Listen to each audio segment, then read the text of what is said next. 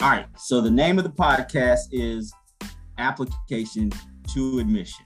I want it to be HBC versus PWIs, but you think that's a little bit too aggressive.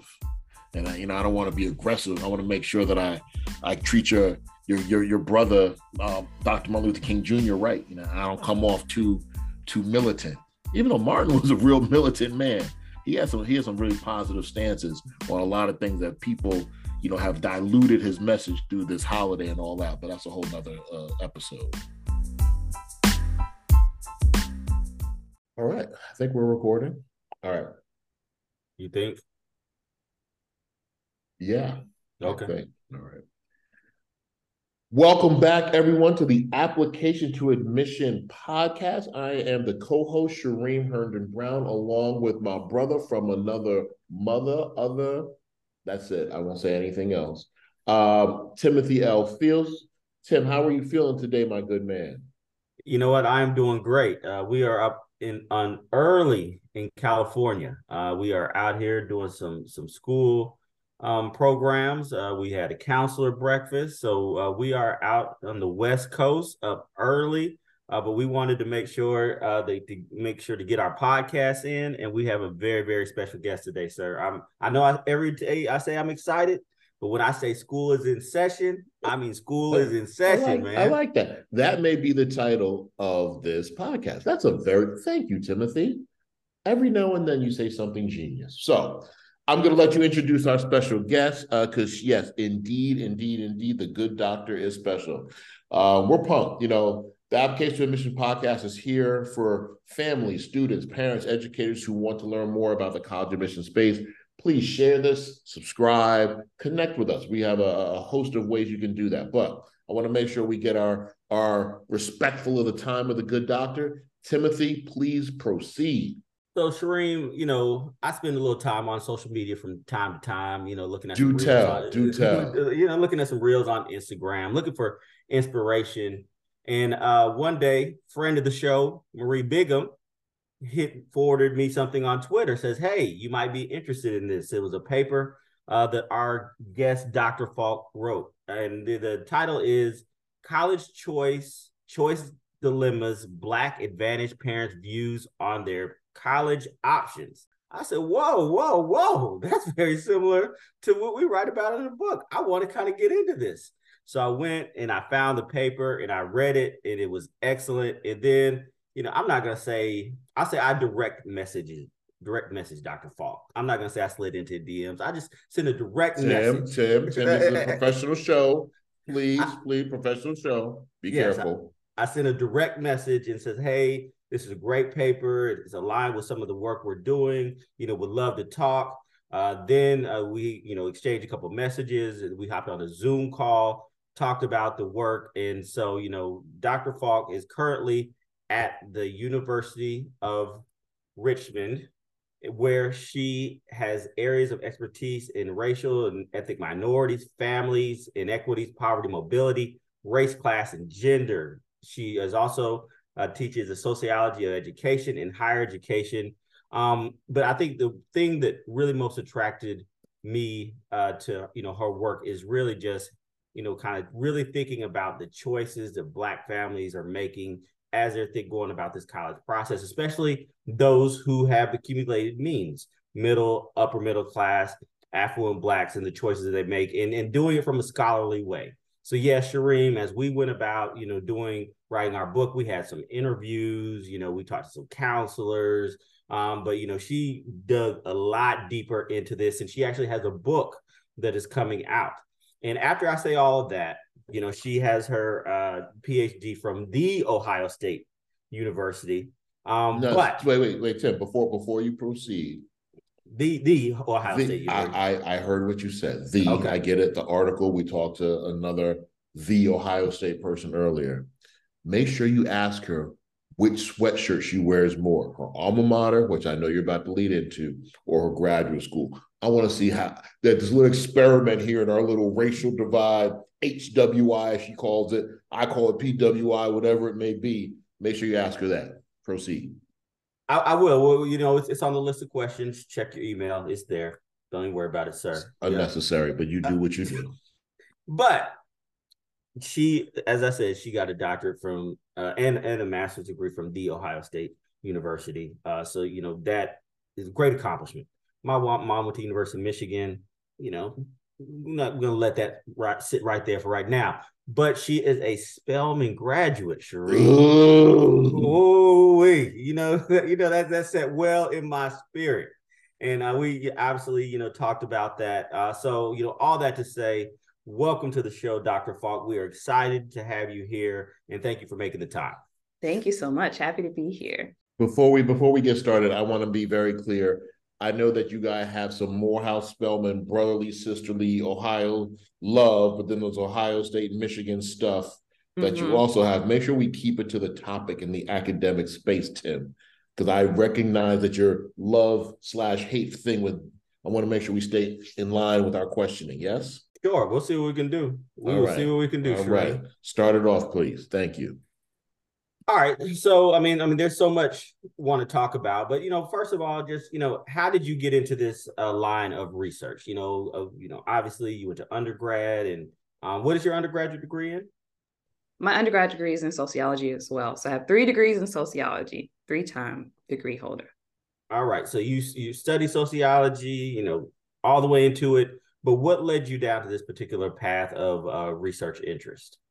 Right. So I think it's some of the things that you mentioned already. I think my identity as a Spelman alum is really salient, right? I think that going to Spelman really changed my life. And I tell people that all the time. So it's hard to kind of completely divorce from that. But at the same time, I've always been deeply troubled and perplexed about social inequality just in general, and specifically racial inequality and race and racism. And so I completed my master's thesis early on in my graduate education, and that was focusing on how where you go to college shaped your earnings, right?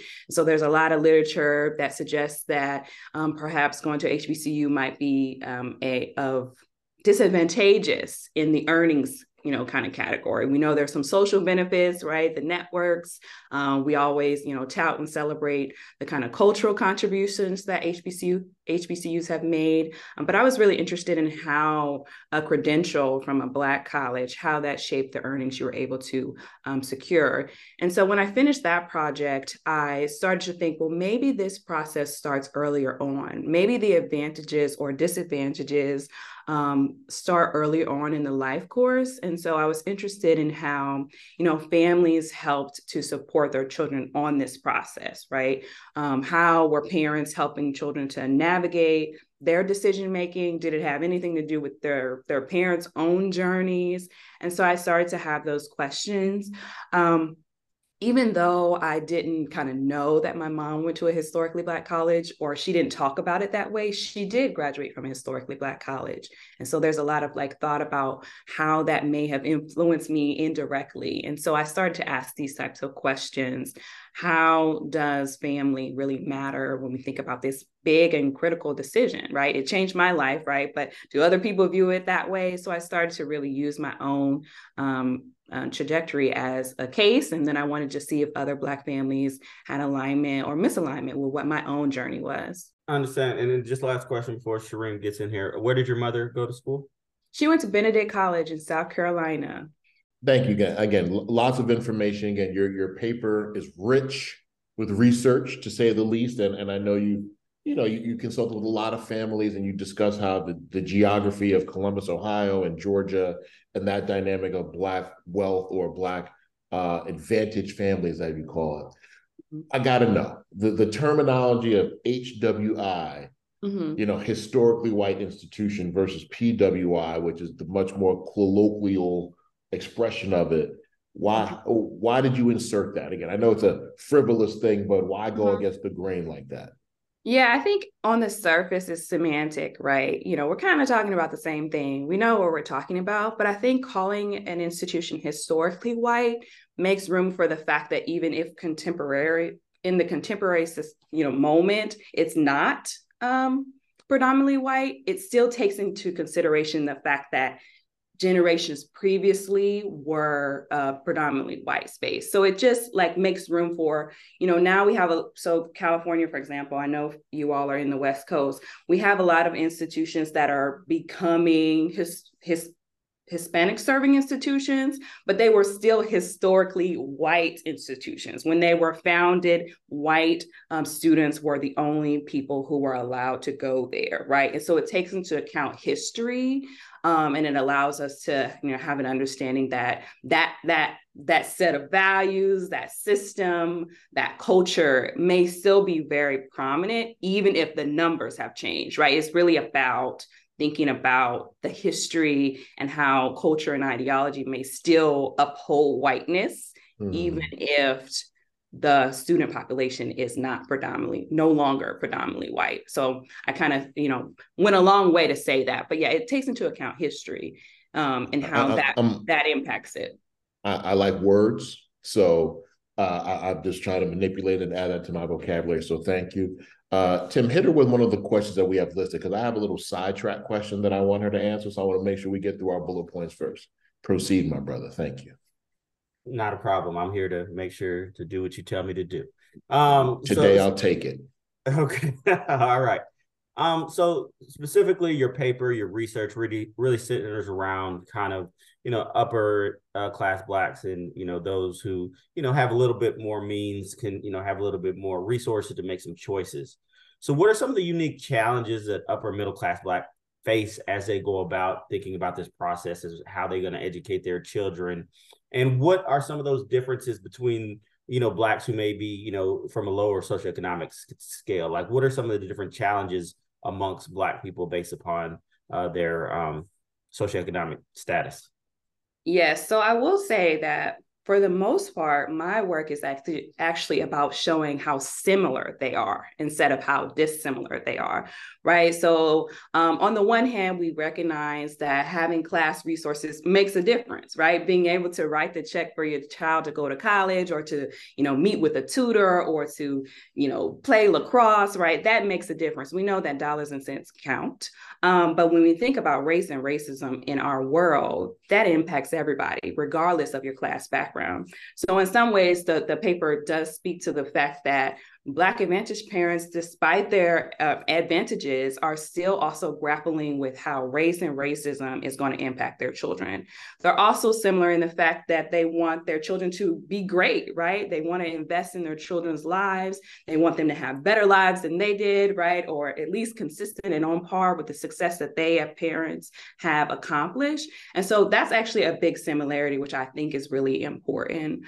The other reason, though, that I was interested in focusing on, I did assume, right, that having these class resources might create, different pathways or different things to think about. But in fact, Black advantaged parents are thinking about not only if their child goes to college, but where. And I think that's the distinction between those from lower income backgrounds. They're like, you go to college, you'll be great, right? You'll be set, right? And my research is focusing on how this set of parents are focusing on where. So that's a very small distinction. And I think obviously class resources can shape the where a lot differently, right? But I think it's important to highlight the similarities. I think that's what my work is really about, that class resources doesn't absolve you from the impact of racism, or at least the worries and fears about it is really what my work highlights. So they're more similar than not similar. But of course, we know that class resources do provide advantages for families. I think that's extremely not just well said and well documented, and trying to delineate class, but also what matters to people most, right? Going to what kind of school to ideally, at least from your paper, to earn a certain amount of desire for continued success. Would that be correct? So there's levels to this. Right. The family want the kid to go to the right school, to get the right job, to read the right person, to just kind of, I see nothing wrong with that. Okay. Honestly. And I think I don't know if your paper is trying to poke holes in that or just share evidence of, but I want to know from you say you're a sociology major, so well, that's, I guess it would be psychology, but what is this telling you about how people define success? I'll let Tim chime in about how do they define success given your research, and do you agree with it or not? Yeah, I don't know if I'm in a position to say whether I agree with it or not, right? I can only agree with what data show me. But agreed. I will say that, and I don't know if I'm not remembering correctly, but definitely in the book, I'll talk a lot about what parents are getting at when they're talking about what that success looks like. And so they're often talking about not only getting a job, but being able to maintain the lifestyle that their parents provided them, right? That was the kind of the language that parents would refer to, right? So, parents would talk about, we've been able to, travel, we've been able to go to see, these cultural artifacts through museums and do all kinds of things like that. And so I think it really is about not having to struggle. I think some of the parents also were talking about not wanting their children to struggle, not wanting their children to come home and ask them for anything. So it's quite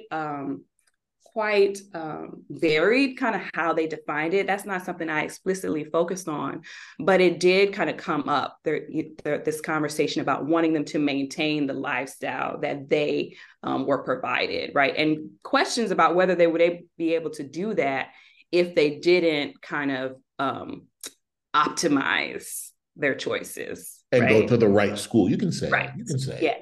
Just say, yes. Spelman, The Ohio State, Morehouse, yes. Michigan. Yeah. Right. You can't just go to, I'm not going to insert school, that would be rude, but I understand what you mean. Yes.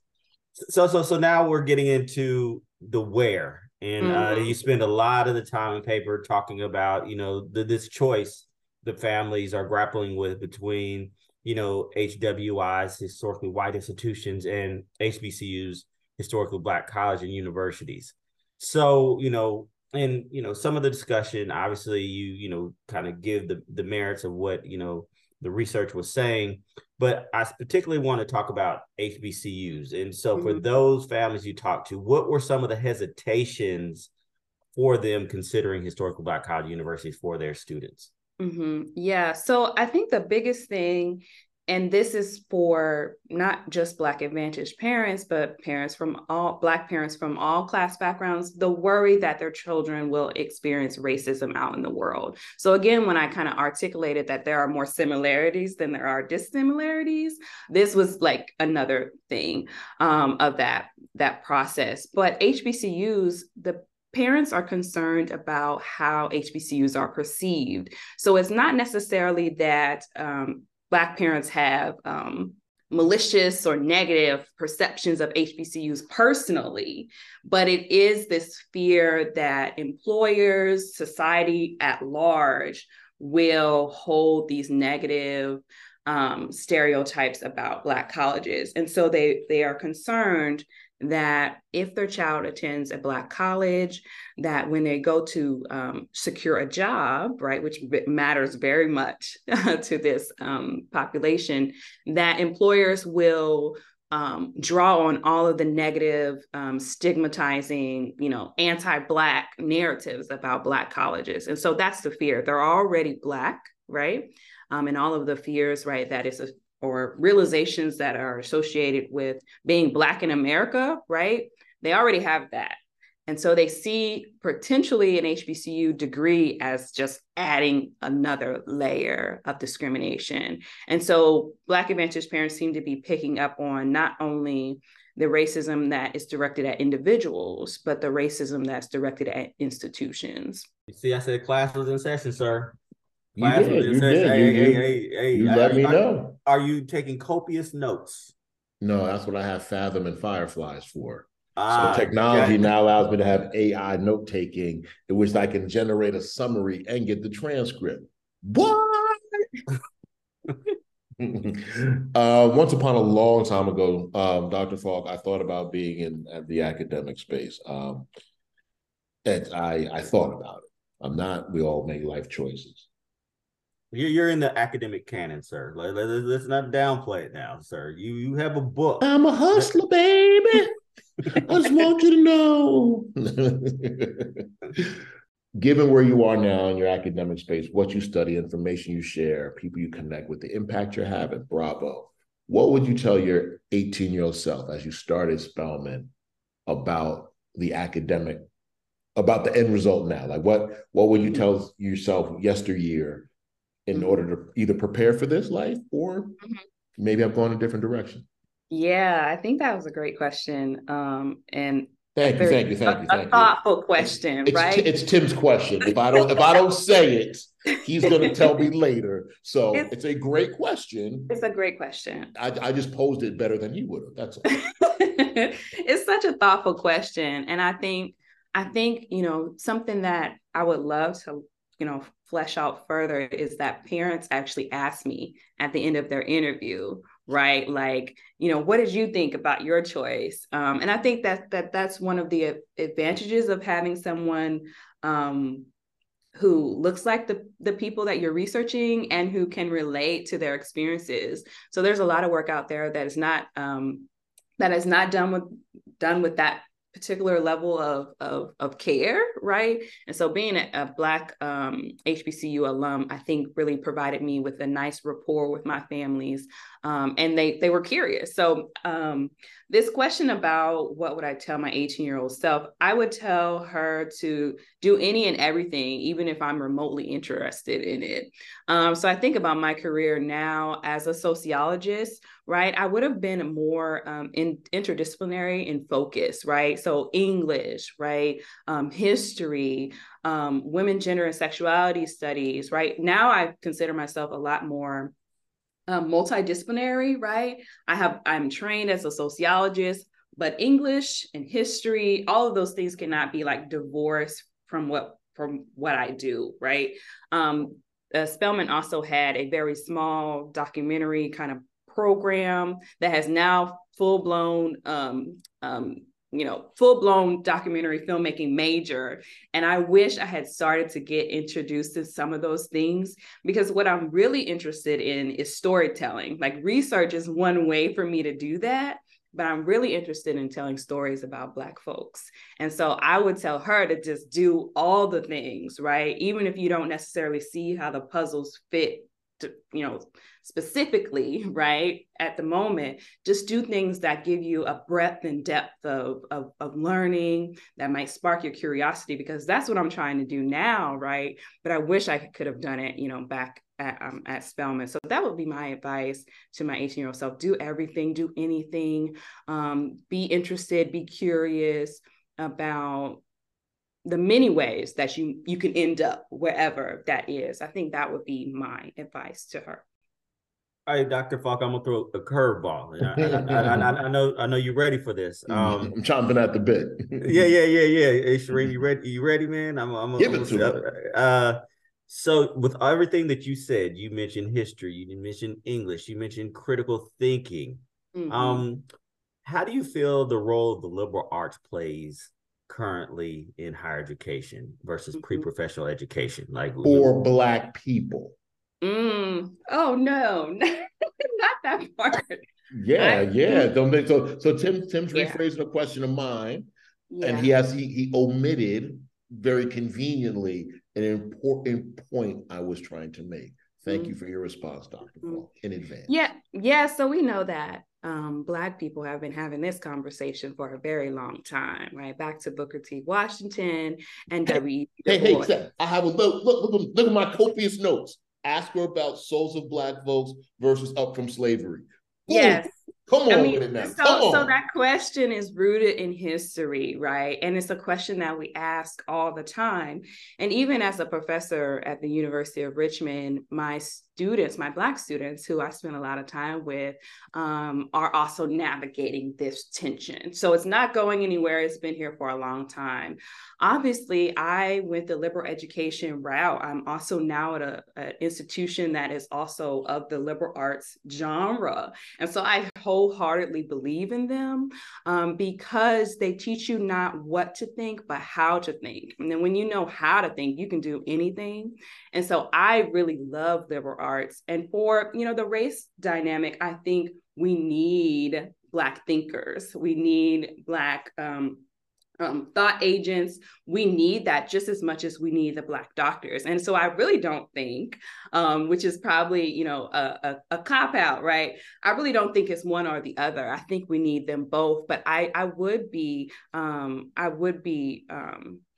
mistaken to say that I don't think that a liberal arts education is really impactful. I think you can go on and get extra, you know, specialized things after, right? We know that, you know, going to grad school is now like more common than not. So you can go and do a specialized MBA, PA program, MD, JD, but that liberal arts, that how to think, that's so critical because it allows you to maneuver and shift whichever way you want to go. The word is pivot. Dr. Falk, at this juncture in the academy, the word is not shift, it's pivot. Liberal arts education allows you to semantics. Again, we're saying the same thing, right? We're saying the same thing. Yeah, so, I think a liberal arts education helps us to pivot, right? When and how we want to, right? So yes, I'm a big proponent of liberal arts. Yes. Okay, so the context in which that question came is from our book. I wrote a very impassioned chapter about what is a liberal arts education and is it right for us? And I never get the title right, but the crux of it is liberal arts a luxury? Right? So again, that should now inspire you to read the book. Tim's always talking about his great chapters that he took the lead on, inspiring people to read the book. Now I got her. She gonna read the book because of my chapter. That's a complex, you know, thought, right? And come on, so you'll come when you come back to the show. Yes. Hint. You've read the chapter, gone through the book, and I think you'll have a perspective that we definitely, and our audience, most importantly, wants to hear, given the academic dynamics, Booker T, like you said, versus Du Bois, and why people always say that longer conversation. But yes, we'd love to hear your perspective on that. And maybe that's another topic to do research on, right? When you consult with Black families to learn more about what do they think their kids should be doing as they think about major and career, versus critically thinking about whatever they're critically thinking about. I will plug another book too, right? That you are in conversation. Better be a Black author. It's called Opt Out. Okay. And it does talk about major choice, right? And how there is this, particularly among the Black community, there is this push to get the degree that will get you the job, that will get you the earnings. So that book is also in conversation. So all of us are going to go do our homework and then come back and have that conversation. Because I think it is a huge conversation. And I wasn't ready for that one at all. I like your style. I know Tim is poking me digitally. Shut up, man. I got something to ask you. No. I just said, man, that's a Spelman woman. She threw it right back at you. You talk about, go read my chapter. You knew your part. And I do mine. Hey, you said a chapter. She hit you with a whole book. Boom, body blow. Yeah, go read that, homie, and we'll talk. Smart people say smart things. Hey, we definitely want to respect your time. Sure. We got a couple more questions. So, as somebody who attended Spelman and then went to The Ohio State University, can you talk about, you know, some of the differences in your experiences personally, and obviously, you know, professionally now working at the University of Richmond, that you see in different institution types? Right. Yeah, I think, you know, there are these like hard and fast things that are obviously different, right? Spelman, very small liberal arts institution, right? In the South, in Atlanta, right? So contextually, just different. Culturally, just different. But then there are these resource-based things that I think that Black parents are also picking up on, which makes this really sticky and really messy, right? So Ohio State, you know, large land grant research institution, right? 60,000 students, you know, 100,000 people touch the campus every day, right? Big medical campus, all of these things. And so it's easy to see on the surface, like, oh, this is larger, they have more resources, you know, fill in the blank, right? But I noticed not only the size, but the culture and the curriculum was just different. So I, was thinking about W.E.B. Du Bois and Booker T. Washington and Anna Julia Cooper and all of these other, diverse thinkers, right? Thinkers from diverse backgrounds, I should say. And I can't say that those were all always like recognized as being in the canon, right? So I noticed both culturally the things that I was reading and the things that my peers had read up until that point were just different. So we were just thinking about things differently. As I started in the beginning, right, I see research as a tool to invoke social change, and that whole perspective is a very Spelman, I think, historically Black college cultural thing about doing something bigger than yourself, right? So I was getting the degree, but it was about so much more than that. Hold on, Dr. Falk, are you saying your Spelman education inspired you to make an impact? Yes, absolutely. Oh, I get it now. I get it now. Thank you. I didn't mean to cut you off, but you were going down. I just like, you want to make an impact. You're cheating. Yes. He's cheating, by the way. Just let you know. He has some insider knowledge, right? So he knows a little bit, right? But I think that was all I was ever focused about. I mean, just doing research for fun was not what I was about. And so it was very clear that maybe other people had other interests for their research, and no shade to them, right? But I was motivated by a desire to understand these questions and then for us to do something about it. So I think like those are some of the things that stick out. Size is big. I don't know if I would have gone to Ohio State as an undergrad just because it's so large. But in terms of like culture, pedagogy, curriculum, those things were really different. Again, you are as good as advertised, meaning razor sharp. You are an academic bar none. So thank you. This has been a great conversation. You've given us food for thought. For those of you who are listening to this exclusively, you should see Tim's body language as she was kind of going down the litany of extra importance of service and impact, and how the pedagogy is all baked into this contributor to the world, to the community. Is that what you were saying, Tim, that Spelman and Morehouse inspires service? Please, I want you to have your little Spellhouse Fest. No. Sheree, I really want to be serious for a second. We obviously started this project together because we wanted to, have this conversation. We wanted to help Black families, allies, as they went about navigating this space. And so as it's evolved, obviously, we just wanted to, write a book. We did not know it would have kind of the impact it did, sell as many copies. And obviously, we received some recognition, which is very good. But when you asked me, Shireen, why do I want to do this? What is it that I say? On the world, education, Black families, Black students, children, your word is impact, Tim. Is that what you'd like me to say? Yes. That's all. I want to say that it is truly, I think, rooted in the education experience at Historically Black College and University. I think, yes, there are people who go on Aspire for any number of things, money, affluence, and things of that nature. But I think in the fabric of Historically Black College and University is how are you going to go and impact the world and better your people? And I think that's something that is very important that, yes.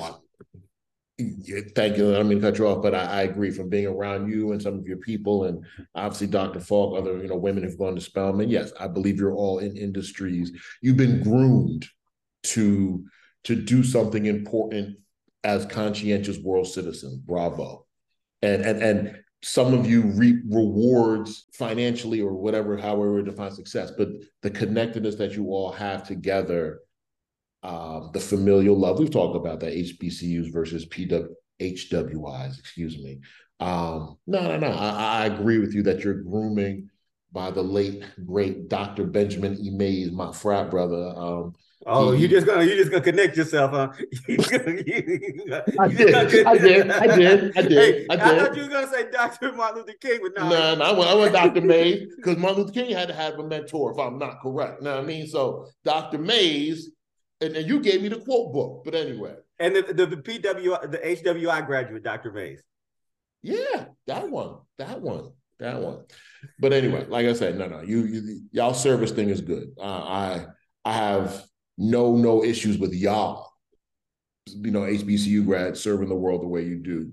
I have issues with other people not just thinking about long-term impacts of decisions they make and, saving or helping, providing for your nuclear family has to be at the core, in my humble opinion, before we can help the diaspora. And again, what am I going to say, Tim? You can't help the poor if you ain't got no money. Damn, Hove. I can't help the poor if I'm one of them. Right? Okay. Come on, man. I thought we hung out enough. Nah, I don't have as many Jay-Z lines as you do. But very quickly, we need to wrap up. Yes. Dr. Falk, we always ask people to come on and share about schools that maybe people haven't heard of. And, obviously people have heard of the University of Richmond, but can you just share a little bit about it, with the audience and, what led you to that institution? Yeah, sure. So the University of Richmond is in Richmond, Virginia. It is a liberal arts institution, but they do have a law school and they have a continuing education school, right, where they offer, courses and a number of things, including human resources. But in general, it's kind of on these larger side because of the law school. And I'm just getting my feet wet here at this institution, but I love it for its liberal arts spirit, right? I am currently teaching a course on Africana Studies, which is so invigorating. We had someone come in to present to our class, and they mentioned the fact that it was the most diverse class that they had ever been in. And so I feel so special to be a part of that. Africana Studies is just getting started here. So in comparison to other institutions who have had Africana Studies, Black Studies, African American Studies for a very long time, we're just getting our feet wet. But this actually came out of the movement of students. And so I'm really inspired by their work. They advocated for this creation of this program, and I'm here because they wanted us here. And so I'm really excited to be a part of that journey, but I'm new here. So I'm learning. I feel right at home though, because it reminds me in many ways of Spelman because of small classes. I get to talk to my students. One student comes by, every week and we just talk, right? And I think that socialization from Spelman taught me how to be an educator as well. It helped me to know how I can support students that look like me and all students in general. But I think that approach is very much so borrowed from Spelman as well. So final question that Shireen posed, which sweater do you wear more? I will say that I only have one Ohio State piece of paraphernalia, and I have tons of Spelman things. Spelman is on the back of my car. Good for you. Good for on the back of my car forever is the thing I lead with always. I'm a proud graduate of Spelman. So yes, definitely more Spelman stuff, and I need more. But I don't have any Ohio State stuff really, except one T-shirt. No, this has been great, Dr. Falk. I've learned a lot. Again, like I said earlier in the conversation, I don't do copious notes. I'm above that. I have AI. But speaking to you made me start going the old-fashioned way, and that felt good to jot some things down to ask, and you responded well. It has been an honor. Tim, if you would please close us out. But Dr. Falk, I want to say it's been an honor. We welcome to have you back. You do your homework, I'll do mine. Sounds good. We'll come back and have our discussion. Thank you so much. We can't thank you enough for this. I think, part of, what we wanted to do with this podcast is really inform and educate and have much bigger conversations about the multiple layers that are involved in going through this college admission process. And so we talked to a lot of practitioners. So, talking to an academic, talking to a scholar about their research and, really, having some data behind it is definitely helpful. And we hope that the audience, really gets a great benefit from this conversation we're having, because we definitely did. Shireen, as I always say, thanks for making the call. I am enjoying this journey we are on as we are trying to make an impact in society, sir. Yeah, I know. But hey, and the primary way we're trying to do that is we got a book. What's the name of the book? The book, The Black Family's Guide to College Admissions, a conversation about education, parenting, and race, is on sale. Go to your local Amazon, go to understandthechoices.com. We are here for the people because we want to make sure that everyone has the information. We want to, shorten or close the information gap. So people get the book, come to the website, check out the podcast, share the podcast, because all we're trying to do is make sure that our people have the information that they need to make choices about education. And those who want to support them. And if they don't have the book, Shereen, then they're not my friend. Okay. All right. Okay. Then they don't need to speak to me. Dr. Falk, thank you. Shereen, we're going to keep it moving. All right. You're a good man. Thank you, Dr. Falk. Everyone have a wonderful day.